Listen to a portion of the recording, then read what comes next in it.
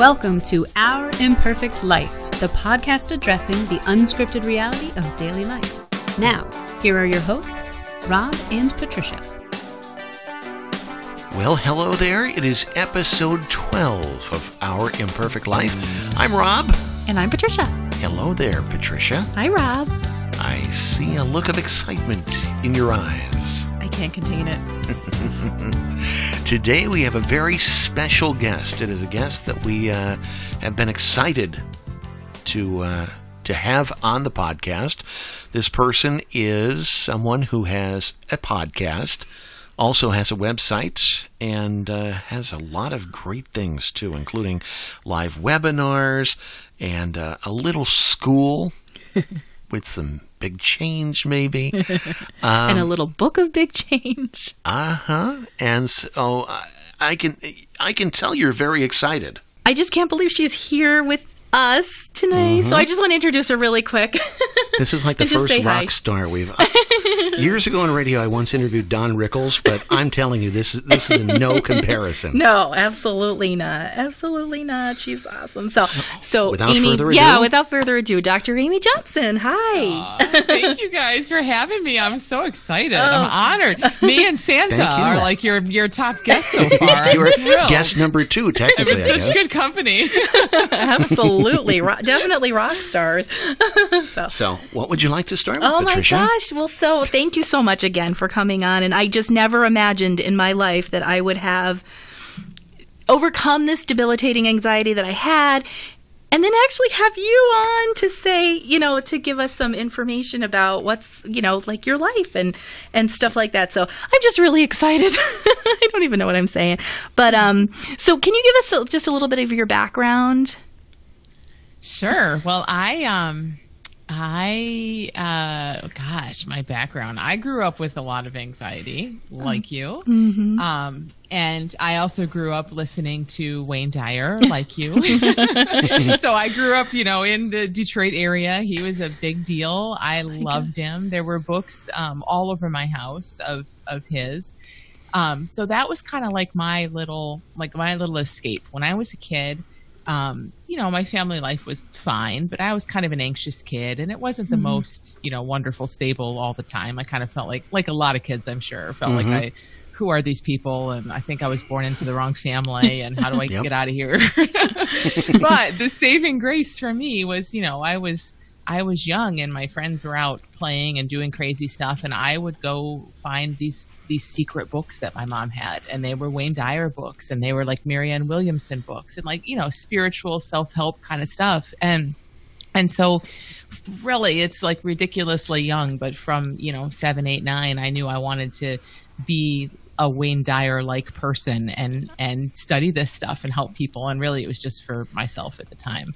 So I kind of just dabbled in that and had a lot of anxiety, and my anxiety really kind of came to a head when I was in college and in graduate school, and got to the point where I was, afraid to leave the house, and really, really in a bad way. And that kind of pushed me into just seeking more, as it does for so many people. So yeah, I just really kind of opened this up for me from my own struggles. Oh my goodness. Wow. So you are a psychiatrist or psychologist? Because I know some psychologist. People, psychologist. Yes. So what brought you to that field? Other than, like we've always joked, in like personal experience, maybe wanting to cure everybody in the family type of thing. So that was pretty much it. I mean, that's textbook. That's me. That was pretty much it. That's what I've heard from a lot of people that go into that field. Yes. Is they want to help people because they've just seen some things, and so what got you started in that? Truthfully, beyond just the family. Yeah, I mean, really, it was like seeing.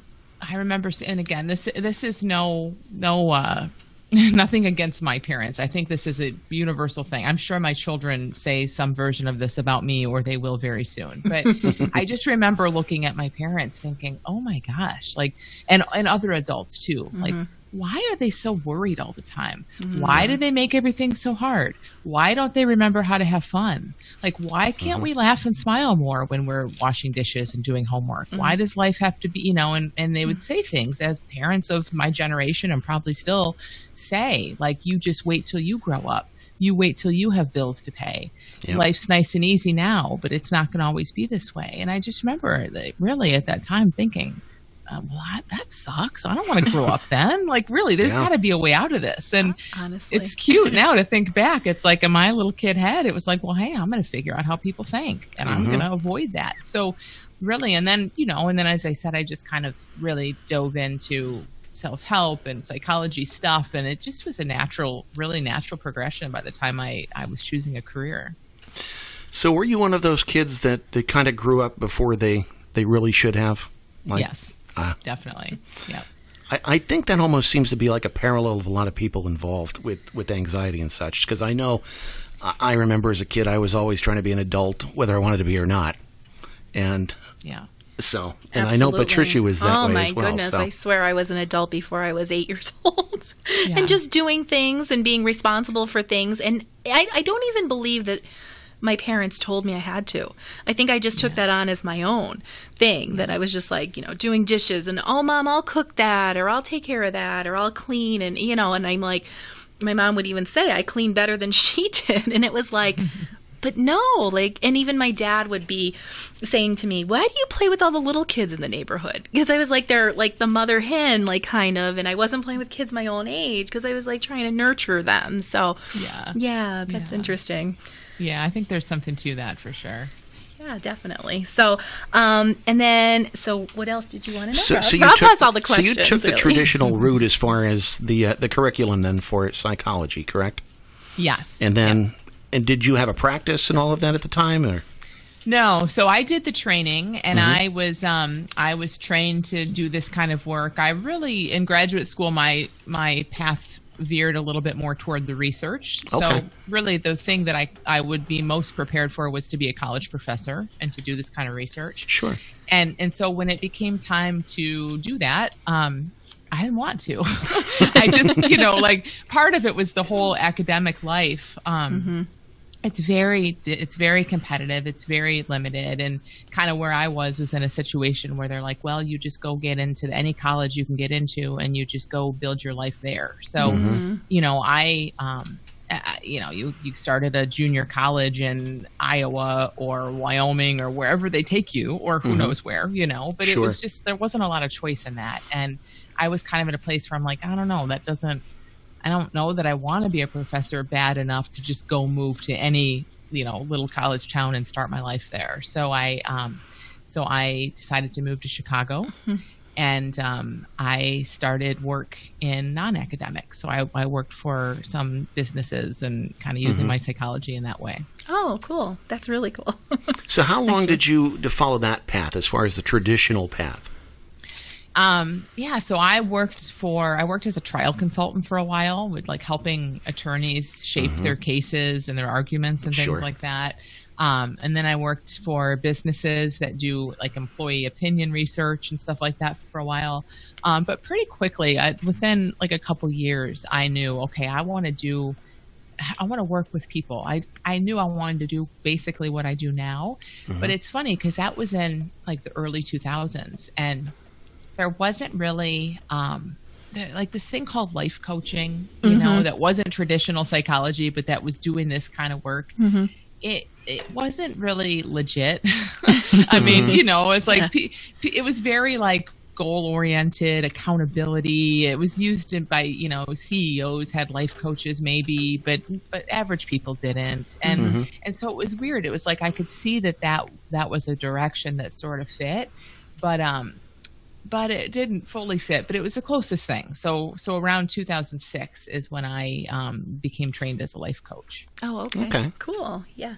So was it because too that you had things that you had wanted to focus on your own, to change and help yourself, or was it? Yeah. By that point, I mean, I always did. We all do. Yeah. But by that point, it was really wow, if I'm going to, I don't know how old I was, in my late 20s, early 30s. And it's I have a lot of years of working ahead of me. So what would I just want to do if I could do anything? And it was honestly just sit and help people see how their thinking works. Wow. I mean, and I think even then I didn't know what I know now, but I would have said it in that same way. Kind of know that when you are a victim, when you're feeling like a victim or you're feeling full of anxiety or whatever, there's just a better way, and to help people see that their mind's creating that. That's just really amazing that you were able to kind of do what you wanted to do. You know, like did you take a big risk to do it, or were you more stable, or? It was a little bit of both. I didn't quit my job right away. I kept a job, and and I didn't have kids or anything yet, so it wasn't quite as risky, but I kept my job, and it definitely did feel like a risk because I invested more money than I had ever had in this coach training, so it was a big deal, but it was something that I just told myself, okay, if nothing else, I just love doing, I just want to learn about it. So it'll just be an expensive hobby, if nothing else, So I took the training, and I very slowly started to just kind of coach people, in the evenings and on weekends. And it was a while before it really became, a sort of a business. See, we did Pamper Chef, so. Yeah. There you go. Same idea. He's always laughing at me because I'm always like, I'm going to take this class. Same thing. But I have to say, though, this class in particular was one of the best invested classes you've had out of all the classes. So. Oh, the little school, yes. But I didn't tell you, and that's the funny part. Like everything else I told him about. And, and this, I was just like, I'm keeping this from him because every other thing. And this is the one that actually worked, and it's sticking, and it's just amazing. Yep, so I we're just doing this. We're making wreaths. We were going to craft fairs on weekends. We run the gamut, as we've said. But I guess what everybody wants to know, and I know I want to know, is when did the paradigm come to you? When did you find that awakening, I guess you could say? Yeah. So it's, as you know, it's not my paradigm. So I kind of, came across it. You found it. out of my own need. So professional and personal. So it was around 2011-ish, 10-ish maybe, where I had been coaching for a while at that point, 5-6 years. It was still, it was in line with this new paradigm. It was still very empowering stuff. It was around how our thoughts, work and things like that, the way that I was coaching people. But the thing that kept me up at night is that my anxiety was pretty much a thing of the past. So I thought, but really what had happened is it took another form. So I was caught up in this binge eating habit, and I didn't see it at the time that had anything to do with anxiety. I thought, I used to have panic attacks. Now I'm free of panic attacks, but now I suddenly developed this totally separate new disorder. And it's crazy to me when I look back to think that that's what I thought, but that's how it looked. And so I just was like, okay, well, I don't know. This is a new thing that needs a new treatment. And none of my coaching tools, like none of what I was doing with clients worked on me. None of them did. Wow. And this habit kept getting more and more entrenched, and I felt worse and worse about myself.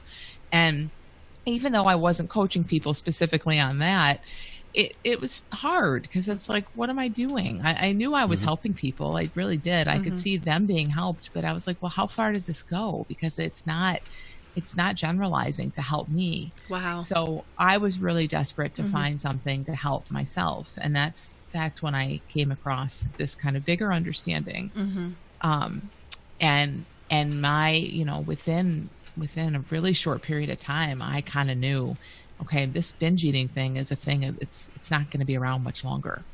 It didn't instantly go away, but I saw some things where I knew, okay, I don't have to do this. Wow. And I just knew that it would change soon, and it did. And do you know why? Do you know, is there anything you can pinpoint? Yeah, it's hard because you're looking back. Do you know what I mean? But like, I think one of the biggest things that I saw was I really got, this is just my mind working on repeat. Like I've felt uncomfortable, and then my mind starts saying, hey, food will help. So I fed myself a lot, and it sort of kind of a little bit did feel like it helped.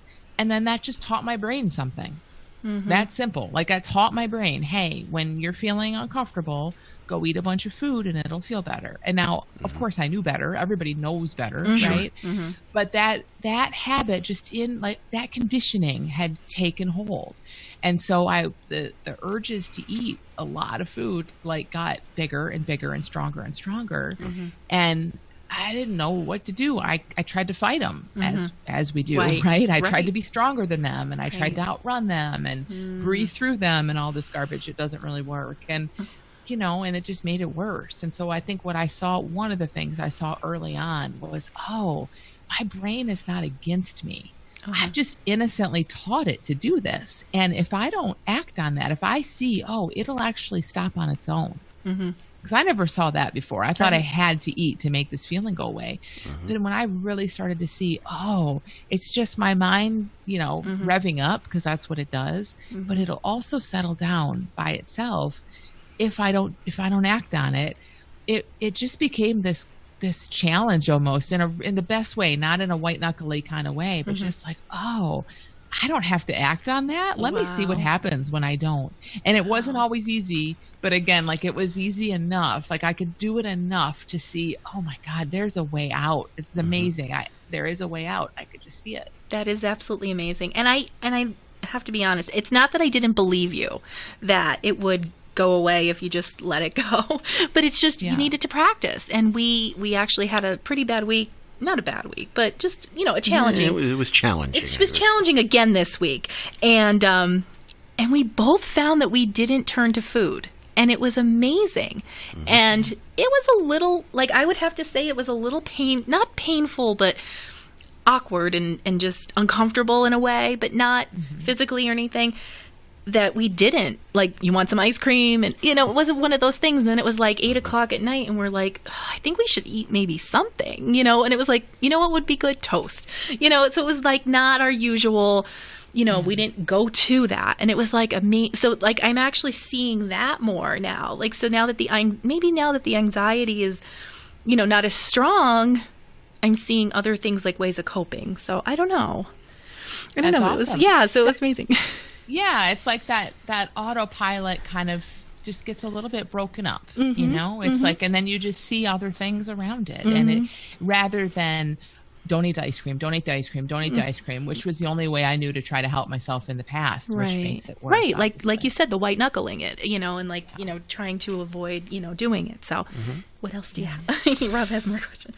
Well, I guess we should get right into the reason that you're here is a fantastic school that you have, yes. And a fantastic podcast. I told you, it's my new walking companion again. One of these days I'll get through all the episodes. I got to 10 and then I said, I had to start all over. 10 now? So that's good. I get a lot of interruptions at work. That's my problem. Do you have a question? Sure. Here, pause. There you go. But so can you explain to our listeners? I mean, we've try to do it a little bit, but we can't quite do it justice.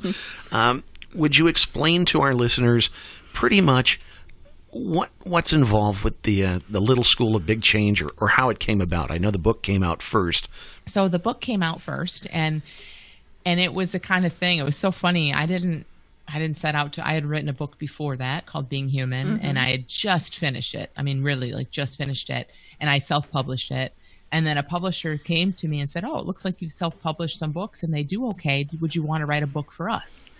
And I was kind of like, no, not right now. But I couldn't exactly say it. Like, it was almost like an hour, like, you don't pass this up kind of thing, right? Yep. So in my mind, I'm like, can I take a break first? But I'm like, to them, sure, I'd love to.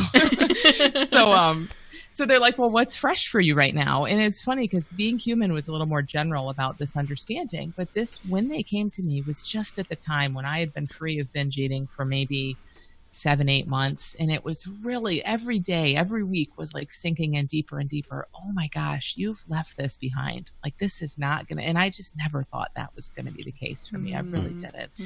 And it kept getting better. As I know, Patricia, you've experienced more and more of this, where it's like, it just kept getting better and better, where I kept seeing, I can't believe I'm going to live a life where I'm not obsessed with food. I never thought that was possible. Wow. So that was obviously what was fresh for me. So I wrote that book. And then I just saw a lot of people really resonating with it. Again, it's not about food necessarily. It's about any habit. And I include anxiety and even depression as habits in a sense, because they're made of habitual thought.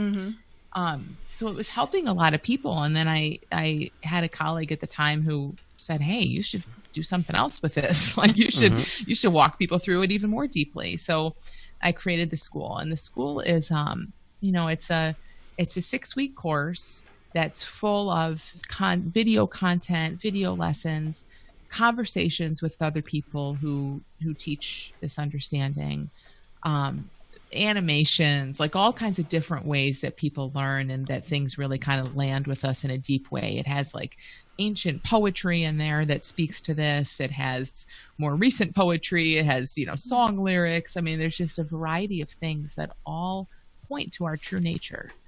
And so over 6 weeks, people go through all the video lessons and they get that. And they also have twice weekly calls with me. So leading this school for those 6 weeks is my absolute favorite thing in the world to do. Like I get so excited to just get on those calls with all of these people from all over the world and just see, like, what are you seeing? What's waking up in you, And so I coach them and I help them through their blind spots, and we work together over the 6 weeks. And, it's just a really, it's just amazing to see. I never want to make it sound like come to this school and in 6 weeks, all your problems are going to be solved, because that's not the case. But what is the case, and we've done lots of studies. I always do a survey afterward and ask, how things are for people, is that like 97% of people that have gone through the school say that they feel like that what they've seen is setting them like on the path to lasting change, like that, like I felt when I first kind of came across this, and I was still binge eating, but just in the back of my mind, I knew, wow, I'm going to be free of this. Yeah. That's what it does. It starts to wake stuff up. And then those insights just keep growing over time. It absolutely. And I think that was what happened with me, was it woke it up, and I just couldn't get enough. And I was like, oh my gosh, but I don't even see myself here right now having our own podcast about this. Like, this is just amazing. But it's like just one thing after another. Can you just explain what an insight is? Because I know an insight is not really what the definition is in the dictionary. So yeah, it's, to me, I don't even know really what it is. I'll just say how I use it. It's just kind of it's like something else, like you just said, something else, something new wakes up within us. So it's not a fact. We can contrast it with a fact. It's not like, sometimes we hear facts like that thought always moves, and that we're resilient beyond our thinking and beyond our feelings. Like, those are sort of facts that we can learn. And by hearing those facts, we have an insight. But the fact isn't what does it. There's tons of facts out there. The insight is like when our own intellect and our own mind quiets down for a minute, there's just good in there.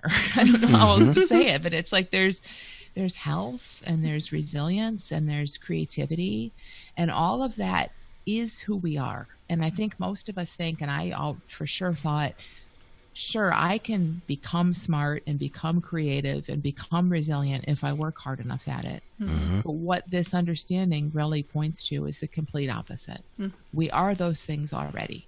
And the more we're thinking and worrying and thinking about how smart we are and how creative we are, we're just covering it up. So it's like, it's what we are by default. And that's to me what an insight is. When all this extraneous stuff falls away for a minute and we get a glimpse of the real us, and it's really good. It's really good news. That is so beautiful, because I remember getting those little glimpses and I was afraid of them. And I thought, oh my goodness, I'm not thinking. And this was before I even met you, and I was like, oh, what the heck is that? Like, that's weird. That feels weird. There's nothing going on in my head. Like, that's scary, because I was so used to thinking all the time. And now I'm like, I crave that. I can't wait until I can just settle down. And, that feeling is like euphoric. It's like a drug. Like, it's really like you don't need a drug, because that's awesome. I loved on one of your episodes listening to you talk about your meditation and just the quiet time. And let me just close the door, and mommy just needs a few minutes. And because, when you are anxious or depressed or anything like that for any period of time, I think what starts to happen is we're just kind of afraid to be with ourselves. Like we don't know what's in there, and we're afraid of our experience in a sense. And so we're always looking to distract and add and run around and do things. And so that's exactly it. It's as simple as that. It's like when you start to crave the quiet, that's so much more profound than it seems, because it's like you're seeing that you are well by nature. Yes. Like you're wanting to connect with you again, which is amazing. Yes, it's absolutely beautiful. It's, I guess, the way that we're supposed to be, the way that we're made. So, do you have another question? Well, this is beautiful. I guess it's more of a comment, and I think I've mentioned this on the podcast in the past. Is Patricia took this course, but it was actually helpful to me, I guess, in a non-direct way, because I mean, like I said, I have anxiety from time to time, but some of these thoughts and the way that you explain them, it's just amazing, like the iceberg. But my favorite though is the weather, because it's so true. If you look at weather from a weather standpoint, it's only temporary. It's there. It's just passing through. And that's how I try to handle any panic issues I may have as well anymore. And I've even gotten to the point where people at work, we're not going to be able to get this. It's like the weather. It's going to pass through. Everything's going to be fine. So, and the other thing that I find amazing about this is the fact that, especially with anybody who may have an addiction, or because I know somebody will strive for something, and if they have a fallback or a setback, it's like they feel horrible. And the way you explain it is the fact that it's something that happened innocently. It's not something that you've done. It's just the way that you did what you did at that time, because that's all you knew. And that's just an amazing way of looking at things. I think it's so huge. It's one of the most helpful things to see in this is that life isn't so stable as our mind tells us it is. Like, that's just how a mind works. A mind is always trying to figure out what's what, put a label on it. What does it have to do with me? What does it tell me about my future? Like, that's just how a mind works. But to see, no, we're just like, really, life is just moment to moment to moment. And in any moment, we do what makes sense to us. And if we just live in a moment and you have what people out there might call a setback, so what? It literally can only hurt you if you tell a story about it and keep bringing it into the future moments. Otherwise, it's nothing. And, we all know this. Like, you think about a kid learning to walk. I mean, literally, that we could call that a setback. I see somebody who, quit drinking and then they had a night where they had a drink, just like a baby learning to walk and they fell. It's like, well, of course you had a drink. You had a bad night, and that's what your mind screamed at you to drink. Big deal. Yeah. Keep going. Wow. Just like we would with our kids. Right. Exactly. Right. Get up. You're fine. Yeah, get up. You're fine. Keep going. I guess the one thing I would want to know your opinion on is, and I've thought about this myself, this is such if you think about it, it really is just a simple concept. But why is it that we haven't, I guess, in the medical field in this country, embraced it? It's been there since 1973. Why haven't we embraced it here, as opposed to some of the other countries around the world that have? Yeah, I don't know that any have as much as they could, but yes, I mean, some definitely are more open than others. I mean, I think it's just that paradigm shifts take a while. They really do, and because for all kinds of reasons, probably that we all sort of know that are probably beyond the scope of this conversation. But it's like there's money involved, and there's pride involved, and there's systems involved that don't like to change, and I just really though feel like the more we just keep looking at this on a person by person basis, and there are people who are so impacted by it. It just hits a tipping point where it can't be ignored. And it already has in many ways, but I think until it spills over to where it's the majority, it's just going to take a little bit longer. Okay. And you're hopeful that it will. It'll take over. Yes. Oh, absolutely. I think there's it will. No question it will. I think so too. Yeah. I really do. Now, before we close, because we've kept you long enough, but I want to tell everybody that we will have a link at the bottom of our show notes that Amy has provided for us, if you want, to sign up for the school. And but my only other question is, I I'd love for you to tell us if you have a favorite story of someone who has recovered from something debilitating. Oh my gosh, I have so many. Oh. That's the hard part. I have so many. I mean, you're one of them, Patricia. You know that. Thank you. I think the ones I really love are, and it's just because they're so relatable and so human. People come across this understanding, and again, it's not me, and it's not even my little School of Big Change that does it. It's that we're pointing to the truth in how we work, and that people just hear that. So people come across this understanding and have these deep, fast insights where they suddenly see things in a radically different way. And that's always fun. Everybody loves those big dramatic stories. But what I really kind of love are the slow burns, because that's really how it is for a lot of people. So like, people who come in, there's so many around anxiety and different habits where it's like, thinking of one woman in particular, just so in this, like, I am this anxiety. I am this anxiety. It's always been here. It's always been here. It's been here forever. Like, I don't get breaks from it. And just little by little talking to her and saying, what if the anxiety is just like this cloud that moves through you? What if the anxiety is just like this weather pattern that moves through you? What if it's just something that, of course you think it's you, because your head is in the cloud. Sure. Our heads go in the clouds and we can't see anything else. But just what if, I love this what if question. Like, what if that's not the case? What if you really are healthy? And little by little, watching her, and again, she exemplifies so many people, but watching her kind of come to our calls and come to these conversations and say, you know what? I noticed a break. I never noticed a break in my anxiety, but I noticed a break.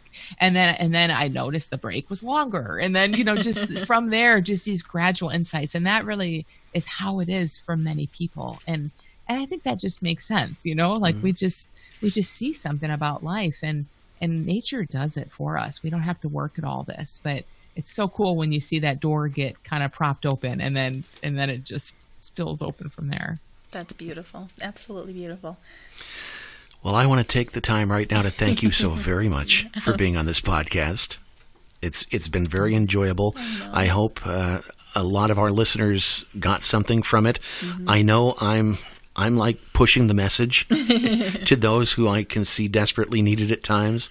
So, and they kind of look at you weird, though. Like I wish I had. Not in one case, I have a coworker who I've talked over, and I said, "Well, you know what? Start with the podcast." Yeah. I said, "Start with Changeable and go from there." And she goes, "Maybe I will. I like podcasts." And then she mentioned some others and goes, "I don't like that one. He's kind of arrogant." So I said, "Well, I guarantee you'll like this one." Because she's had anxiety issues and forever. So it's wonderful, though. So hopefully she'll become a part of the alumni at some point. I know. That would be wonderful. That would be wonderful. Again, thank you so much, Dr. Amy Johnson, the Little School of Big Change. And again, as Patricia said, the link will be at the bottom, correct? Yes. And I want to just say thank you so much, Amy. You're wonderful. And like you said, you're the catalyst, I guess, to get this, going. But my life has dramatically changed, and I'm not the same person I was. And I'm so grateful for that. And I'm so grateful for finding you. And to me, I put up a picture today of myself and Wayne Dyer. And I said before that my two favorite people are you guys. But really, you guys, it just came to me that you guys are really humanity shifters. Like, you really are. So it's just beautiful what you're doing. So thank you. Thank you so much. So thank you for joining us. I'm so grateful. I'm so happy to be here. And I love your podcast. I know I tell Patricia this all the time, but really, I just love that, it's just normal. It's just human. It's just simple. It's the little things that make such a huge difference, and I think that's just such a great message. So thank you so much for having me. Oh, thank you, Amy. Thank you very much, Dr. Amy Johnson. It was a pleasure to have you on the podcast. And what do you say, Patricia? Rob, I have no words. I guess the interview just speaks for itself, but as I said, we started out this morning, we're just doing our regular errands, running through our normal day, living our life. And, oh, by the way, later on, we're going to interview Dr. Amy Johnson from the Little School of Big Change. So, it's just amazing, some of the things that life, as she even mentioned, too, how basically it's ultimately life lives you. and we've talked about this in a previous podcast. Might have been the last one, if I recall. Things like where just these things come up. It's because if you just let life live you and let thought take its course, and whether you act on it or not is entirely up to you. You have beautiful opportunities just like this one. So I hope those of you out there got something from it, and Patricia's going to provide some additional information here. So maybe you'll be... Well, I really have to say thank you, Rob. Thank you that we have this podcast, that we had this absolutely beautiful opportunity to interview Amy. Yep. She really is an incredible humanity shifter. I don't even know where... That's what I was thinking. I thought of that word. I don't even know where that even came from, except that really, if you listen to it and you listen to what she had said, it's beautiful. And the reason why I know it's beautiful is because I've lived it. Yep. And everything that she said is it's just an amazing way to be. And I'm so, first of all, I was starstruck. I couldn't tell. I couldn't the tell. giggling was like... I may not have giggled, but I too, like I said, I interviewed Don Rickles at one time. And I'm telling you, this interview was more of a internal, like butterflies type of thing. Oh, wow. So. But I remember giggling one other time that much, and that was our first date. Well, that's right. I forgot. Yeah. So, but I was so unbelievably excited. And I think that, Amy's so humble, and really she is just probably one of the most real people that I know. And she just, tells you what she knows, and that's really what she does. But I don't think she realizes, or maybe she does, what an impact she has had on my life. Mm-hmm. I just can't, like I said, I went from despair, and now we have a podcast that she's on. That's just and that's how the world goes around, as they say. So like she said, life lives you, and I never, I couldn't even dream of this. And just... Well, you want to let life live you in many cases. That's what it is. Yeah, so. And that's the thing. Let it go and let life live you. So I do want to say that Amy does have a free video series going on right now. And she also, enrollment for her little School of Big Change is starting. It's ongoing. And the link is at the bottom. And the link is at the bottom of our show notes. Mm-hmm. And if you have any questions or anything, reach out to me. Let me know if you have any, any kind of questions, and I will definitely answer them, and I will definitely link anything that could help. I really have said this before, but we really want to help one person, and hopefully that's you that's listening. And more than one, or more than one. But I'm aiming just for one, because the ripple effect of helping one person, like the ripple effect of Amy helping me, is just, you can't even measure that. So, thank you for listening to me giggle the entire time. Mm-hmm. And I have heard from some people that I do giggle a lot anyway in the podcast, but this was definitely very exciting. So you're having a fun time. Right? So, again, if you'd like to contact us, again, we're always here to have our ear bent. Or our keyboards bent, I guess, in this technical age. The Gmail address, ourimperfectlifepodcast@gmail.com. On Facebook, we're... Our Imperfect Life Podcast. Mm-hmm. And Twitter, or is it Twitter? No. No, we're not on Twitter. Okay, so... But we have nothing against Instagram. Twitter. Instagram was the... Yeah, exactly. Instagram is the other one. That's _life, right? Yes. Rob's not on Instagram, but I like Instagram a lot. You're lucky I'm still on Facebook. I went to that one kicking and screaming. But, I run into a lot of people that I haven't seen in a long time, so it's nice to... I hope you don't hurt them. No. So, well, we've talked enough. We have. So, and Amy had much more great things to say. Yeah, we're most grateful. We're most grateful to her. So, again, thanks for listening. And until next time, I'm Rob. And I'm Patricia. And this is Our Imperfect Life.